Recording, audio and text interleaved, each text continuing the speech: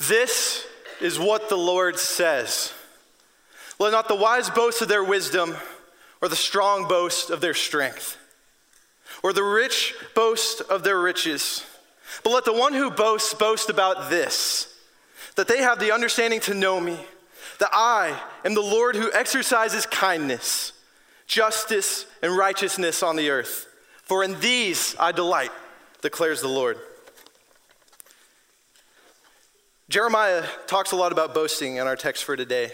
And we are going to be in Jeremiah chapter 9, verses 23 and 24. So if you guys have your Bibles or your devices, whatever you use to get into the Word, go ahead and get those things out, because this is where we're going to be today. We all boast in different things all the time, whether it's how many victory royales you got the other night in Fortnite, or how much more you know about coffee than everyone else on campus. Or even that the city that you came from is so much bigger than Joplin, or even has mountains. You know what I'm saying? For me, if there's one thing I'm gonna brag about, it certainly isn't that I'm from Washington State, or that I only drink fresh drip pour over coffee. For me, it's gotta be my hair. Now I know everyone in this room thinks that it looks so great right now, and I would agree with every single one of you. But there was a time when it was even better than this. I have a picture that I want to show you guys. This picture is from my freshman year of high school. It was my ID card. I want you to all bask in it. Bask in the greatness of the prime of my hair. And my hair in this picture got me affectionately called Frogan, so I'll let you all bask in that. But why does Jeremiah consider boasting such a problem? A lot of these things seem pretty harmless, but in reality, they reflect what is going on in your heart, what's going on in my heart. It can reveal idols forming in your life. The things you boast in are often the things that you worship. I want to ask you today, where is your worship? Where is your worship? I want this to be our guiding question as we unpack these couple of verses today. In 9:23, it says, "This is what the Lord says. Let not the wise boast of their wisdom, or the strong boast of their strength, or the rich boast of their riches." There's a word that shows up in the text a handful of times that I think we ought to take a look at. It is this word boast. And I'm about to get all nerdy on you guys, so please bear with me. This word boast comes from the Hebrew word halal, which is the word for praise. So it originally doesn't mean boasting, but it has its roots in the idea of praising something. Nidot says that it is an expression of appreciation and a response to good qualities. This word most commonly shows up in the book of Psalms, which is affectionately referred to as the hymn book of the Bible, I think for good reason. Psalm 18:3 says, "I called to the Lord who is worthy of praise, and I have been saved from my enemies." Psalm 56:10 and 11 says, "In God whose word I praise, in the Lord whose word I praise. In God I trust and I am not afraid. What can man do to me?" Psalm 96:4 says, "For great is the Lord and most worthy of praise. He is to be feared above all gods." And Psalm 117 says, "Praise the Lord, all you nations. Extol him, all you peoples, for great is his love towards us. And the faithfulness of the Lord endures forever. Praise the Lord." Looking back at the nation of Israel, they were chosen for God's glory and for his praise, and to reflect his praiseworthiness in the world. That was their original purpose. In Jeremiah, Israel is in the midst of some very major issues. Jeremiah was starting to be written during the time of King Josiah, who, while on the throne, brought huge religious reform to the nation of Judah. He tore down idols and shrines all around the nation. He cleansed the temple. And he made the law of God known amongst the people again. But unfortunately, all of that died with him. When he died, the people went back to worshiping idols and turned away from God once more. Jeremiah is warning the people of the fate of such idolaters and of those whose praise and affections are for things that are not God.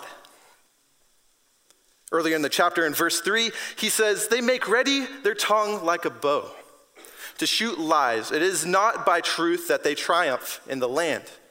They go from one sin to another, and they do not acknowledge me, declares the Lord. Halal, this word for praise in the Hebrew, is in the hippile form. Get nerdy on you again.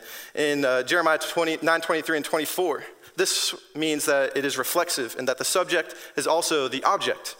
To give you another example of this, let's look at a phrase. Nations praise Yahweh. Nations is the subject, praise is the verb, and Yahweh is the object. But in the hippile, that subject becomes the object. So in the hippile, it would be nations praise themselves. And the nations being the subject, praise being the verb, and themselves now being the object. In 9:23, Jeremiah gives three things that are common among the praise of people: wisdom, strength, and riches. These are all things that people are able to obtain for themselves by their own effort and by their own work. I mean, you can work really hard to gain understanding, gain wisdom, gain intellect by reading a lot of books, sitting in class, learning as much as you can.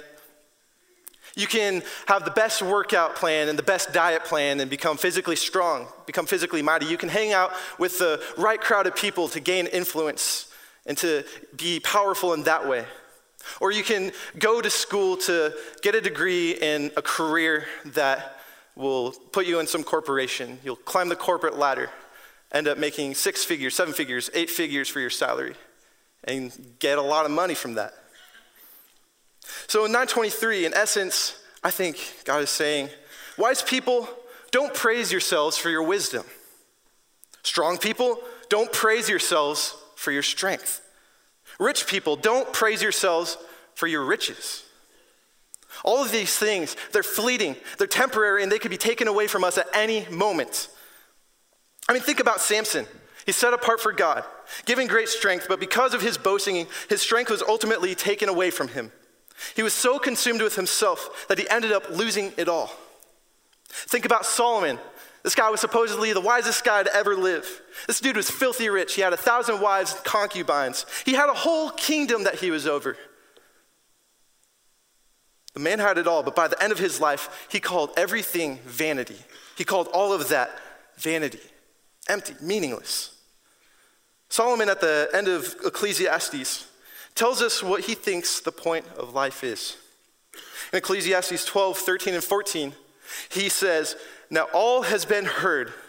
Here is the conclusion of the matter. Fear God and keep his commandments. For this is the duty of all mankind. For God will bring every deed into judgment, including every hidden thing, whether it is good or evil. And I think that's what Jeremiah is getting at in this text. See, in verse 24, he says, but let the one who boasts boast about this, that they have the understanding to know me, that I am the Lord, who exercises kindness, justice, and righteousness on the earth. For in these I delight, declares the Lord. God says that if you're going to boast in anything at all, at least boast in something that's worth boasting about, something that's worth praising. Praise him, that you can know him and understand his ways. This word for understanding, sakal, has a wide range of meaning, from being prudent and having success to having understanding and acting with insight or devotion. This shows up in another spot in the book of Jeremiah. In Jeremiah 3:15, he says, then I will give you shepherds after my own heart who will lead you with knowledge and understanding. God is going to give them shepherds with his knowledge and his understanding to lead, to guide the people in the way that they were always intended to, and through that they will impart his knowledge and his understanding on them. The theological use of this word includes the giving of insight by God. So if you're going to put your praise anywhere, then put it in the God who gives us the understanding to be able to know him. I mean, not that you could really take any credit for that anyway, which I think might be the point here. You didn't cause God to give you any understanding, and you couldn't really know much or anything about him if he hadn't even caused it in the first place.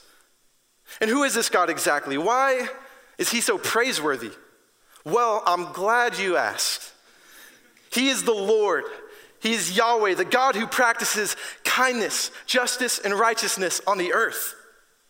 These sorts of things are the things that he delights in. He's the God who so graciously has revealed himself to us, given us his righteous standard, practices justice according to his unfailing and absolutely perfect righteousness. This God is to be worshiped and praised above all else on the earth because he is so worthy, you guys. Even though so many of the leaders of Israel failed to guide their people into the understanding of God and went after things that ultimately aren't God, God promised to send another shepherd for his flock. In Jeremiah 23:5, it says, "The days are coming, declares the Lord, when I will raise up for David a righteous branch, a king who will reign wisely," or with understanding, that same word that was used in 3:15. "And this king will do what is just and right in the land." This God has now given us the ability to know who he is even more. God came down to us as a man, the good shepherd, Jesus, who would take upon himself the sins of the world and resurrect to show his true love. And he would take upon himself the sins of the world to show God's righteousness on the cross. God delights in these things, and Jesus embodied them fully. Colossians 1:19 through 20 says, "For God was pleased to have all his fullness dwell in him, and through him to reconcile to himself all things, whether things on earth or things in heaven, by making peace through his blood shed on the cross." And in John 14:9, Jesus even says that anyone who has seen him has seen the Father. So, where's your worship? Where is your praise at? Is it in yourself? Is it in your accolades, or is it in your talents? Is it in who you know or what you know? You see, the nations, they were supposed to praise Yahweh, but instead they ended up praising themselves. God was supposed to be the object of their praise, but Israel replaced him with idols and with their own deeds. We do this too, you guys. We put so many other things as the object of our praise. If you guys don't take anything else away from what I say today, I ask that you would hear this. The object of all our praise is to be God alone. The object of all our praise is to be God alone. You know, this is a pretty simple statement, but honestly, it can be pretty difficult to live out. For me, I know I can wake up in the morning with every intention of giving my full devotion and my full worship to God. But by the end of the day, I realize that so many other things end up taking his place.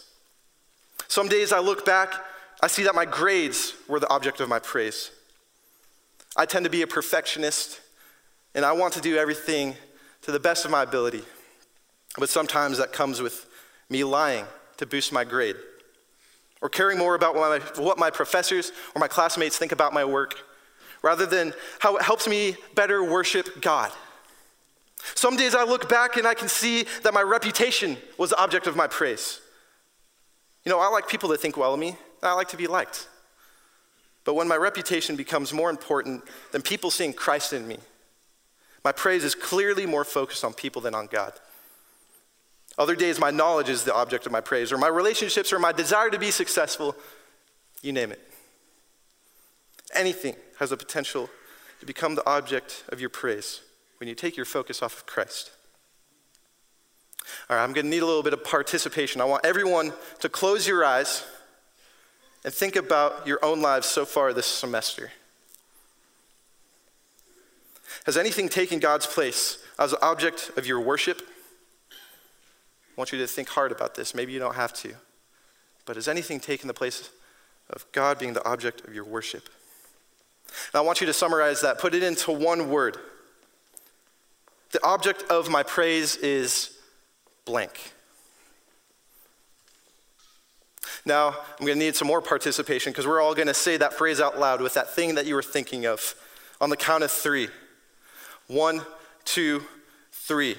The object of my praise is my grades. Many of the things you probably just said are very valuable in the eyes of the world.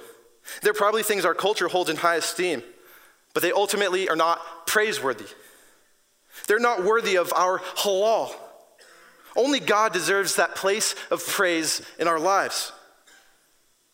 So whatever it is that you said, let us take these things and put them at the foot of the cross and take up Christ as our sole object of our praise. The world may think of this as foolish or ridiculous, but let us remember the words of Paul in 1 Corinthians 1:18. For the message of the cross is foolishness to those who are perishing, but to those who are being saved, it is the power of God.